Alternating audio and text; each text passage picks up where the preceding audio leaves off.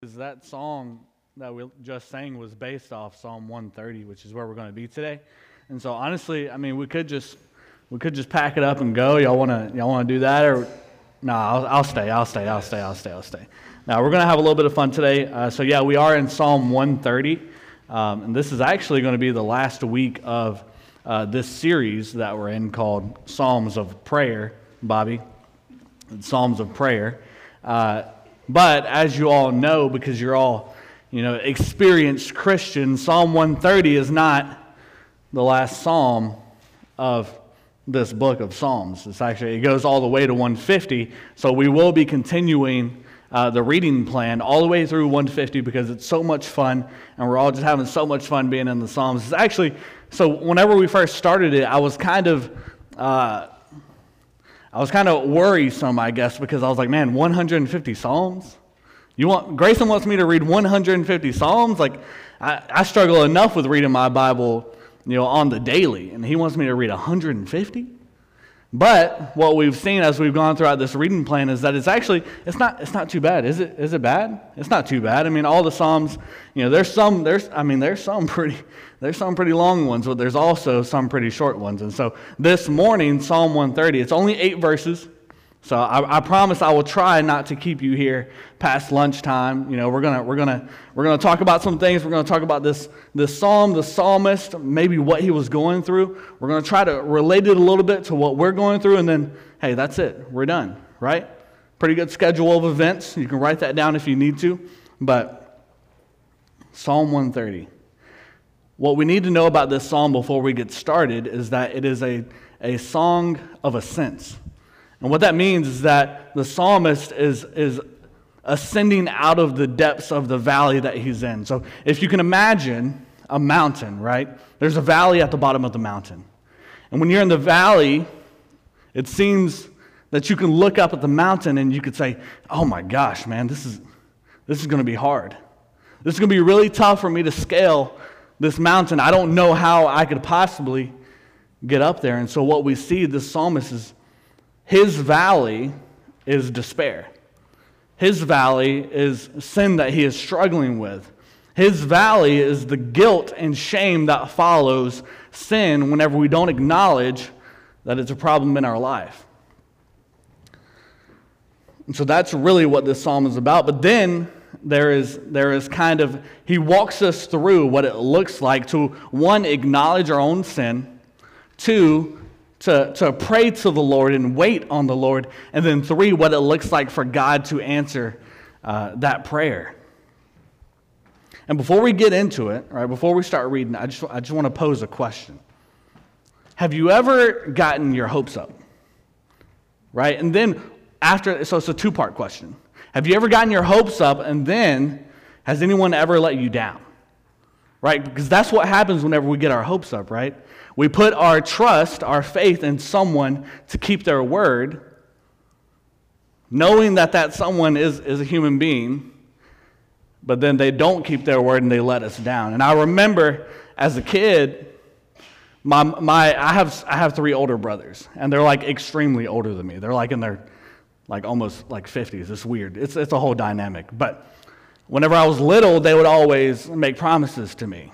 They would say, "Hey, I want to take you to the movies. Like, I want to take you to there was this weird little arcade place. It was like Frankie's, but it was called like Fantasia or something like that off Heron Circle. Like if you're from here, you know about that. And it was sketchy. It was super sketchy. I don't even know why I was allowed to go there. But anyways, my brothers would always make promises to me. And because they're human, because they worked full-time jobs plus some more, they weren't always able to keep their word. And sometimes it was just if we can be honest, out of comfort that they weren't able to keep their words. But I remember every time they would make a promise like that, my mom would look at them and say, "Hey, don't get his hopes up."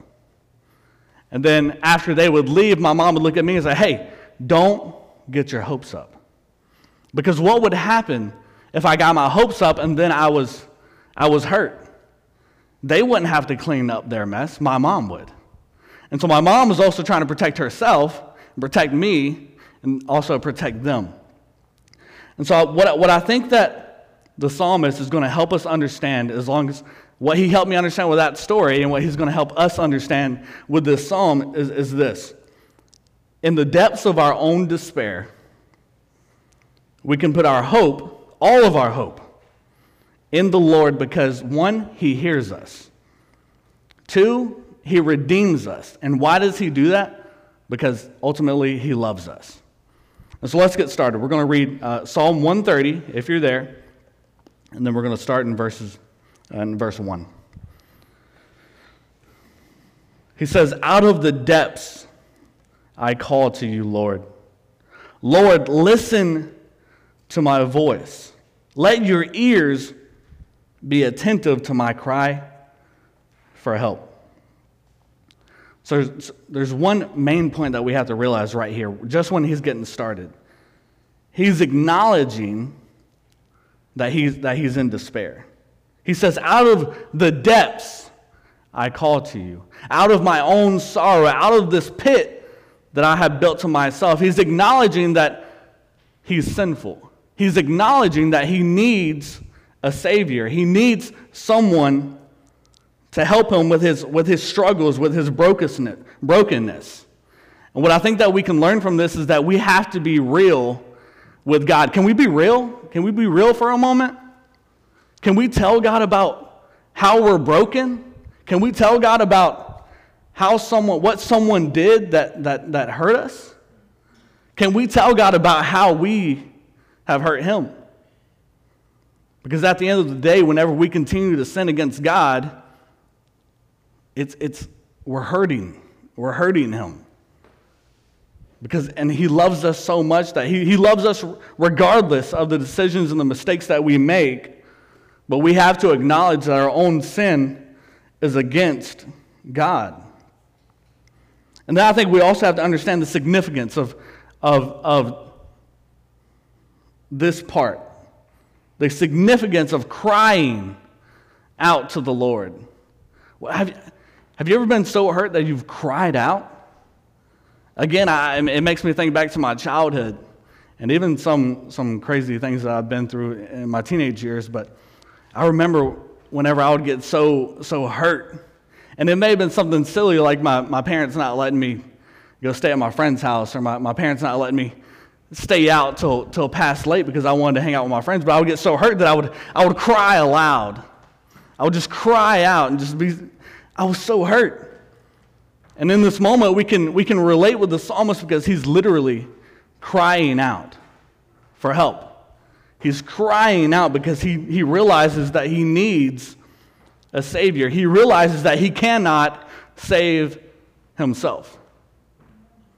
And what we have to understand is that we cannot save ourselves. We need a Savior, just like the psalmist here needs a Savior.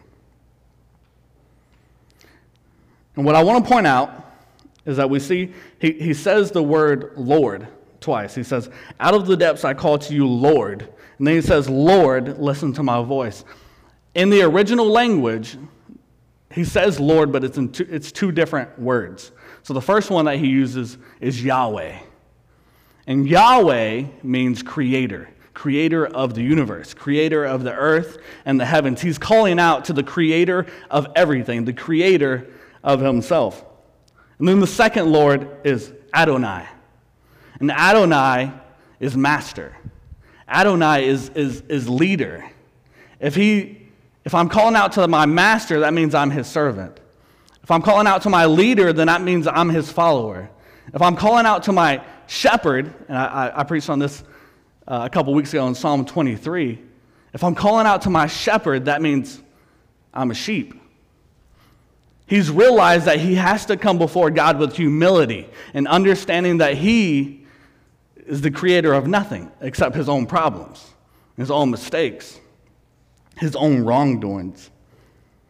He says Yahweh. He calls him by two names. Have you ever been, if you're a parent in here, has your child ever called you by anything other than mom or dad?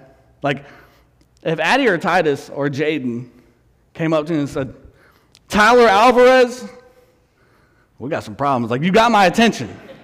You got my attention. We might have some problems because you just decide to use my government name and not not dad, but he's got my attention. And so what the psalmist is doing here, he said, I'll call God by every name that he goes by if it means that I can get his attention. If I can get his eyes for just a moment. Another thing that I think that we see here, he says, let your ears be attentive to my cry for help.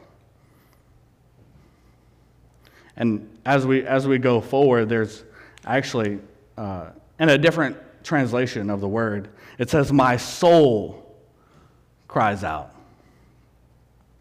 What I believe is that our soul was created to be in relationship with its creator. Just like the master-servant relationship, just like the leader, follower, shepherd, and sheep, our soul was created to be in relationship with the Father. Our soul was created to be in relationship with God, with our Father, with our Creator. In 2015, I believe it was a Wednesday in July, I gave my life to Christ. And it's been 8 years. I think 8 years. It's been something like 8 years. And in a place where I'm at right now, I can't even fathom. I can't even imagine being without Jesus. I can't imagine walking this earth, doing this life without the relationship that I have with Jesus. And the psalmist here, he has such a great relationship.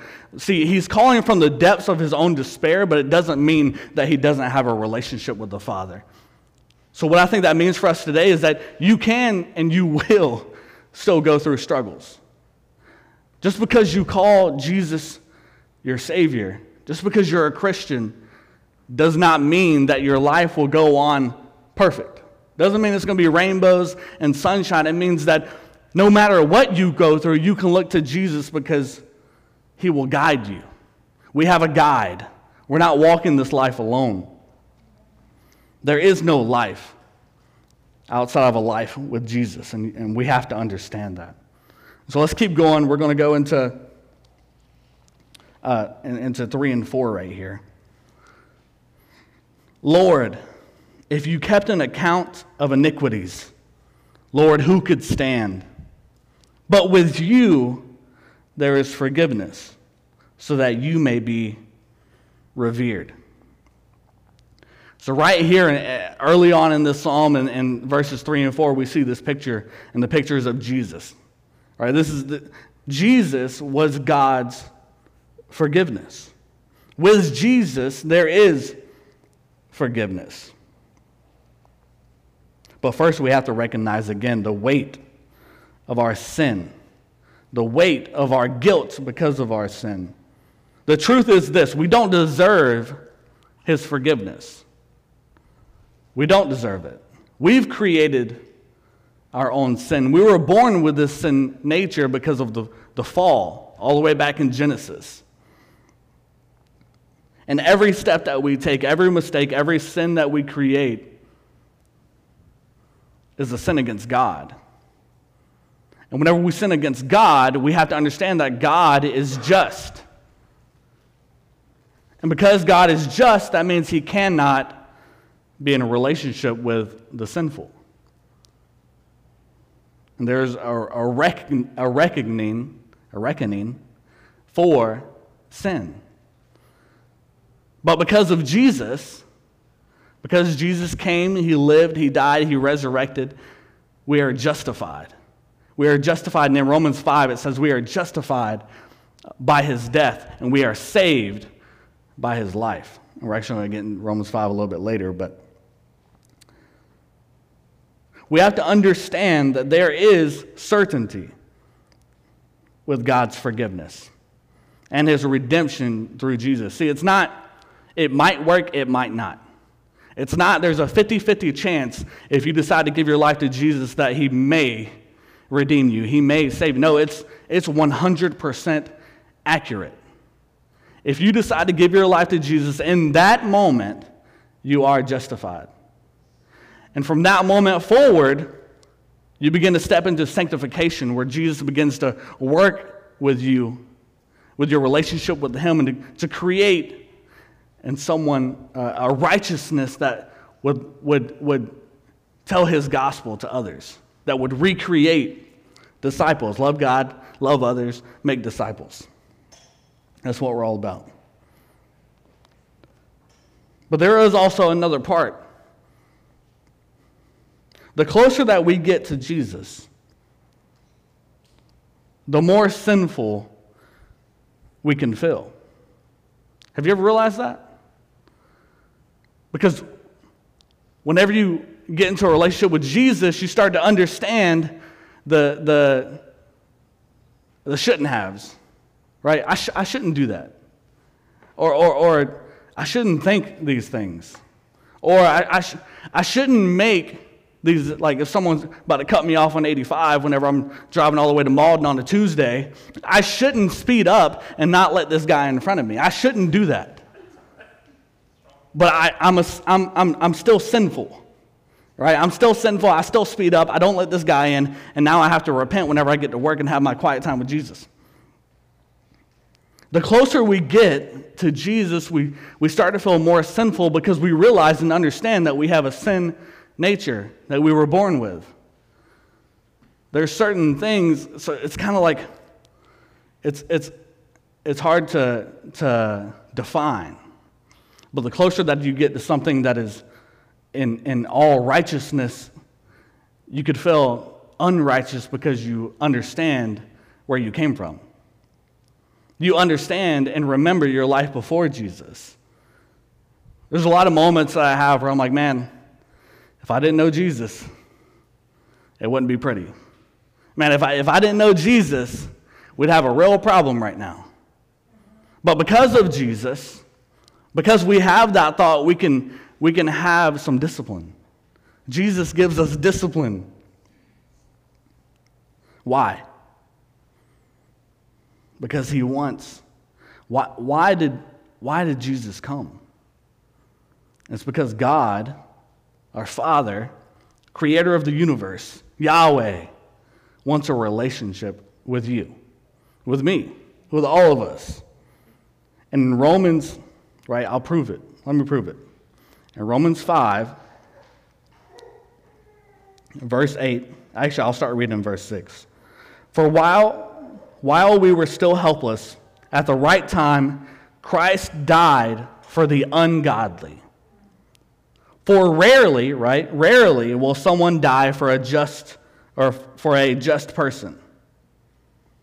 Though for a good person, perhaps someone might even dare to die. Maybe a random person would die for just a good person. But God proves his own love for us in that while we were still sinners, Christ died for us. While we were still sinners, Christ died for us. Not because our life got better, right? It's because at the end of the day, we have to come to the very end of ourselves, and we have to realize that I have come to a dead end. And there is no other way out but for me to face all of the sin and the guilt and the shame that I've dealt with my whole life. But then there's an opportunity where we can call on the name of Jesus.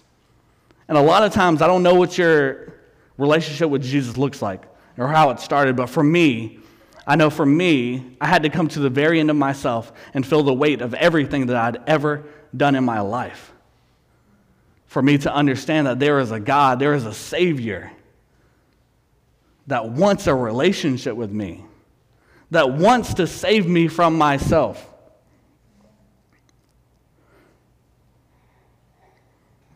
But we have to know this.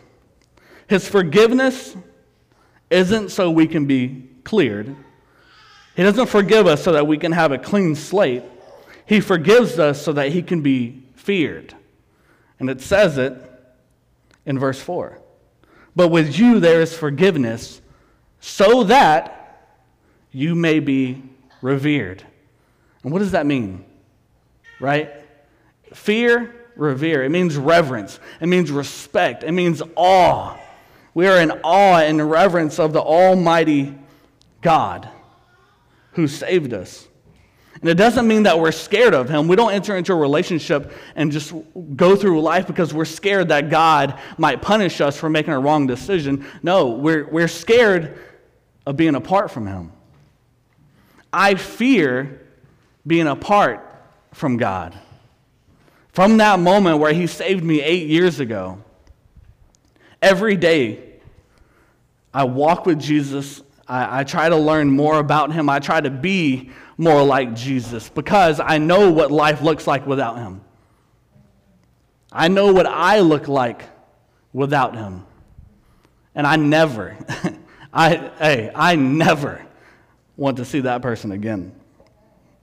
He has created in us a new person. We are new whenever we come into a relationship with Jesus. Let's keep going to verse 5 and 6. I promise we'll get out of here soon. Probably.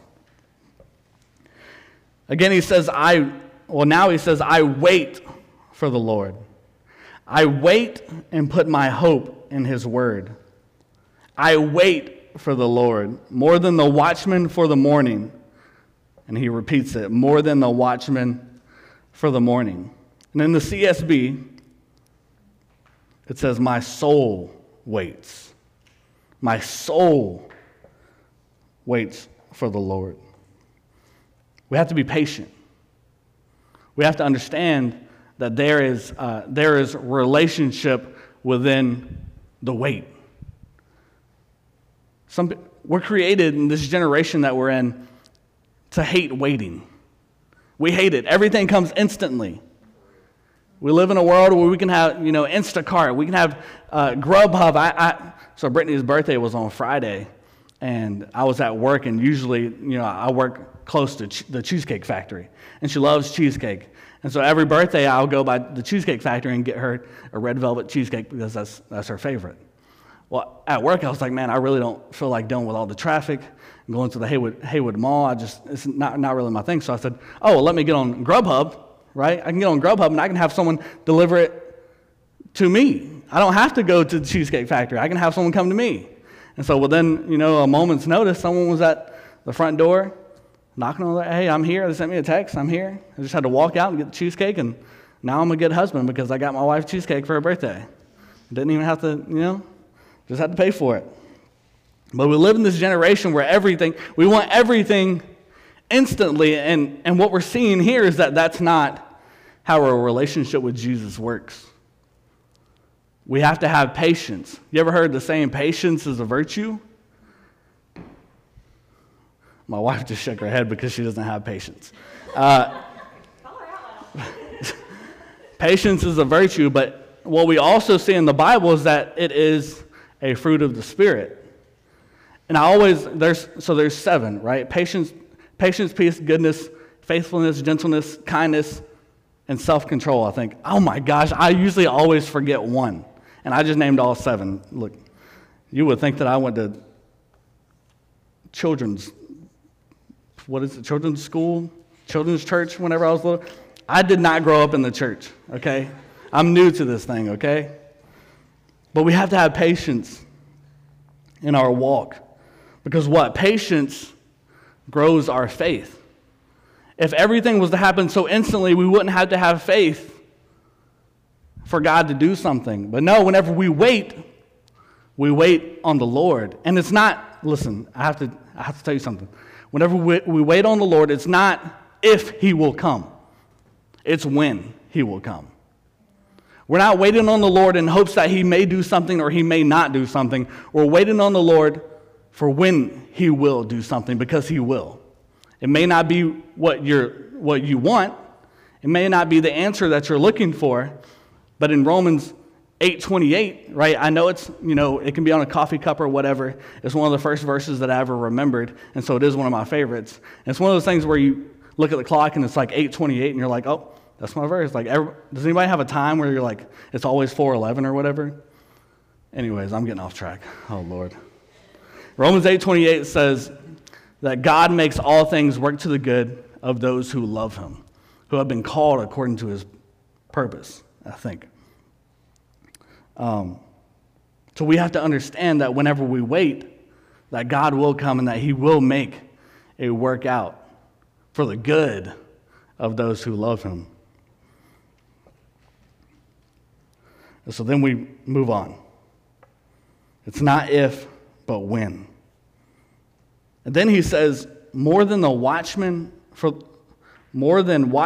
morning, I wait for the Lord. Have you ever woke up and hoped that the sun will rise? Like, have you ever woke up before the sun rises and been like, hey man, I hope that the sun rises today. It sure would be nice. I would hate to live in the dark. No, if you wake up before the sun, you know that the sun is going to rise. And so in the same way, we can be expectant whenever we're waiting on God, because we know, again, that he will come. That he's already pulled through for us. We have no reason to doubt that Jesus will not. And so then in verses 7 through 8, we're almost finished. Israel, put your hope in the Lord, for there is faithful love with the Lord. And with him is redemption in abundance, and he will redeem Israel from all its iniquities. So I believe that this last section, this last part, is meant especially for us. Whenever he calls out Israel, he's saying, hey, God's people, this is especially and specifically for you. If you believe that you are a people of God, if you believe and you call yourself a Christian, then this is for you, specifically for you. He says, put your hope in the Lord. We have to know that we can find hope and we can find comfort in God's word and his promises, because that's what his word is. The psalmist was so confident because of his relationship with God. The psalmist was so confident in knowing that he could expect God to move because he had already had a relationship with God. The foundation of his relationship had already been built up over years and years of just being in his word, being in his presence. We have to be in his word. We have to. It's almost non-negotiable. We have to. We have to create the discipline of being and walking in his word every single day, because that's how we grow in our faith, we grow in our relationship, and we grow in our love for our Lord. You can't expect to love the Lord and not know what he did for you. Whenever I realized just how great of what Jesus did for me, it created this desire in me to learn more about Jesus, to want to be more like Jesus. We can rejoice in the Lord's steadfast love and his abundant redemption. It says his redemption is in abundance. It means we are not just redeemed once, and that's it. It means that every single day, because we sin every single day, we are redeemed once we repent and come back to the Savior, come back to Jesus. Jesus is the well that never runs dry. Every time we come to Jesus, he has something for you. Every mistake that you make, even the mistakes that you continue to make, you can still come back. There's still something else for you. There's still something new for you. You can still be created new. We have to be in the scriptures.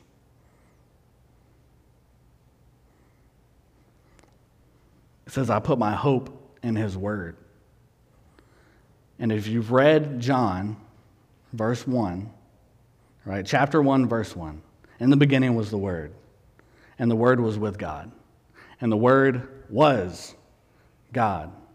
This is Jesus. This is Jesus that we're reading about. This is Jesus that we're reading. And he is speaking.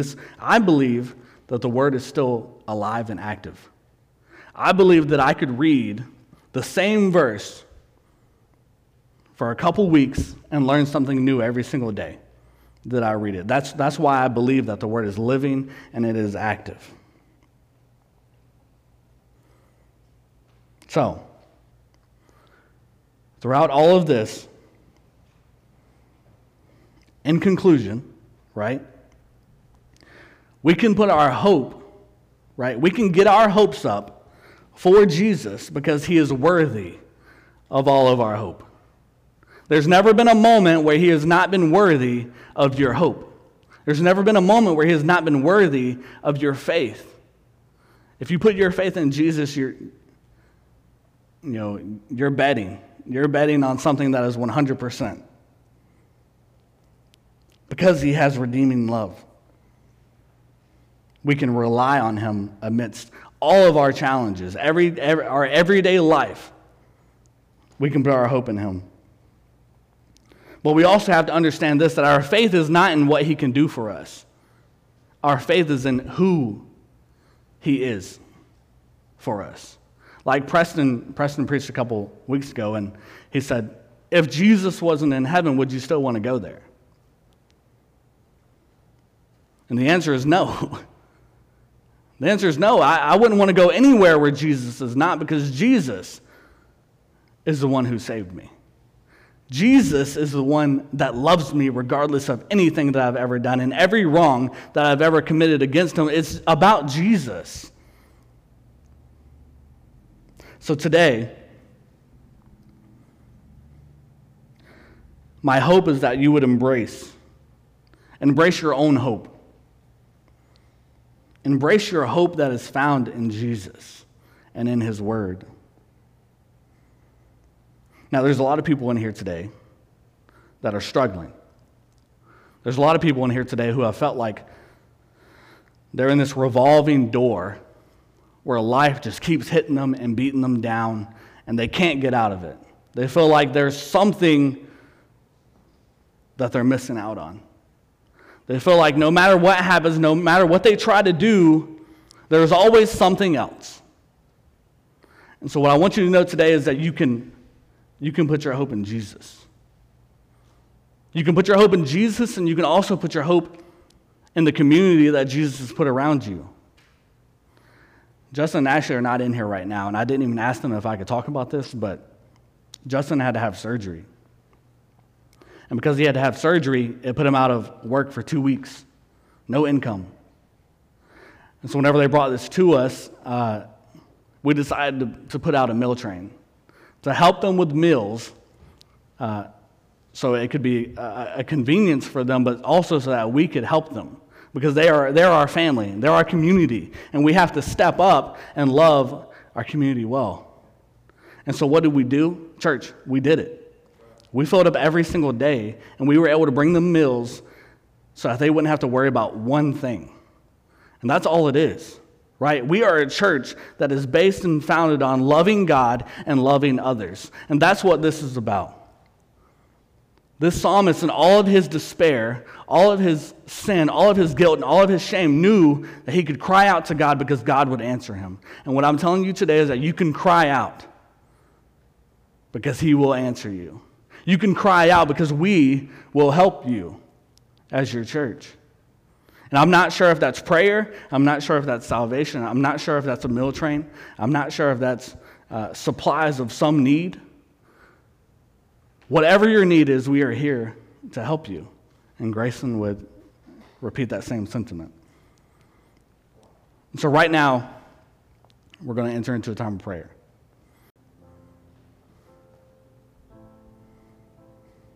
I'm going to pray for us. Dear God, thank you for this morning. Thank you for who you are. Thank you for what you've done for us. Thank you that in every moment of despair, God, that we can cry out to you. That we can depend on you, God.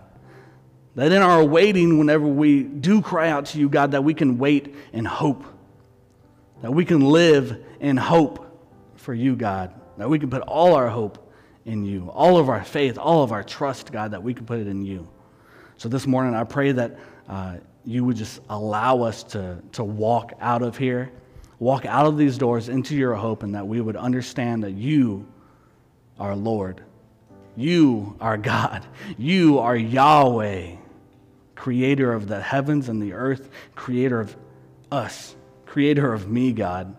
I pray that as we continue to go throughout this week, that we would take what we learned this morning, that we would take the words that you have spoken this morning and just put them into practice, that we would tell someone about you, Jesus, that we would tell someone about your redeeming love, about who you are, that we would tell someone our story. But more than anything, God, that we would realize that you love us more than anything in this world. And you created our soul to cry out in relationship with you, with its creator. It's in your name that I pray. Amen.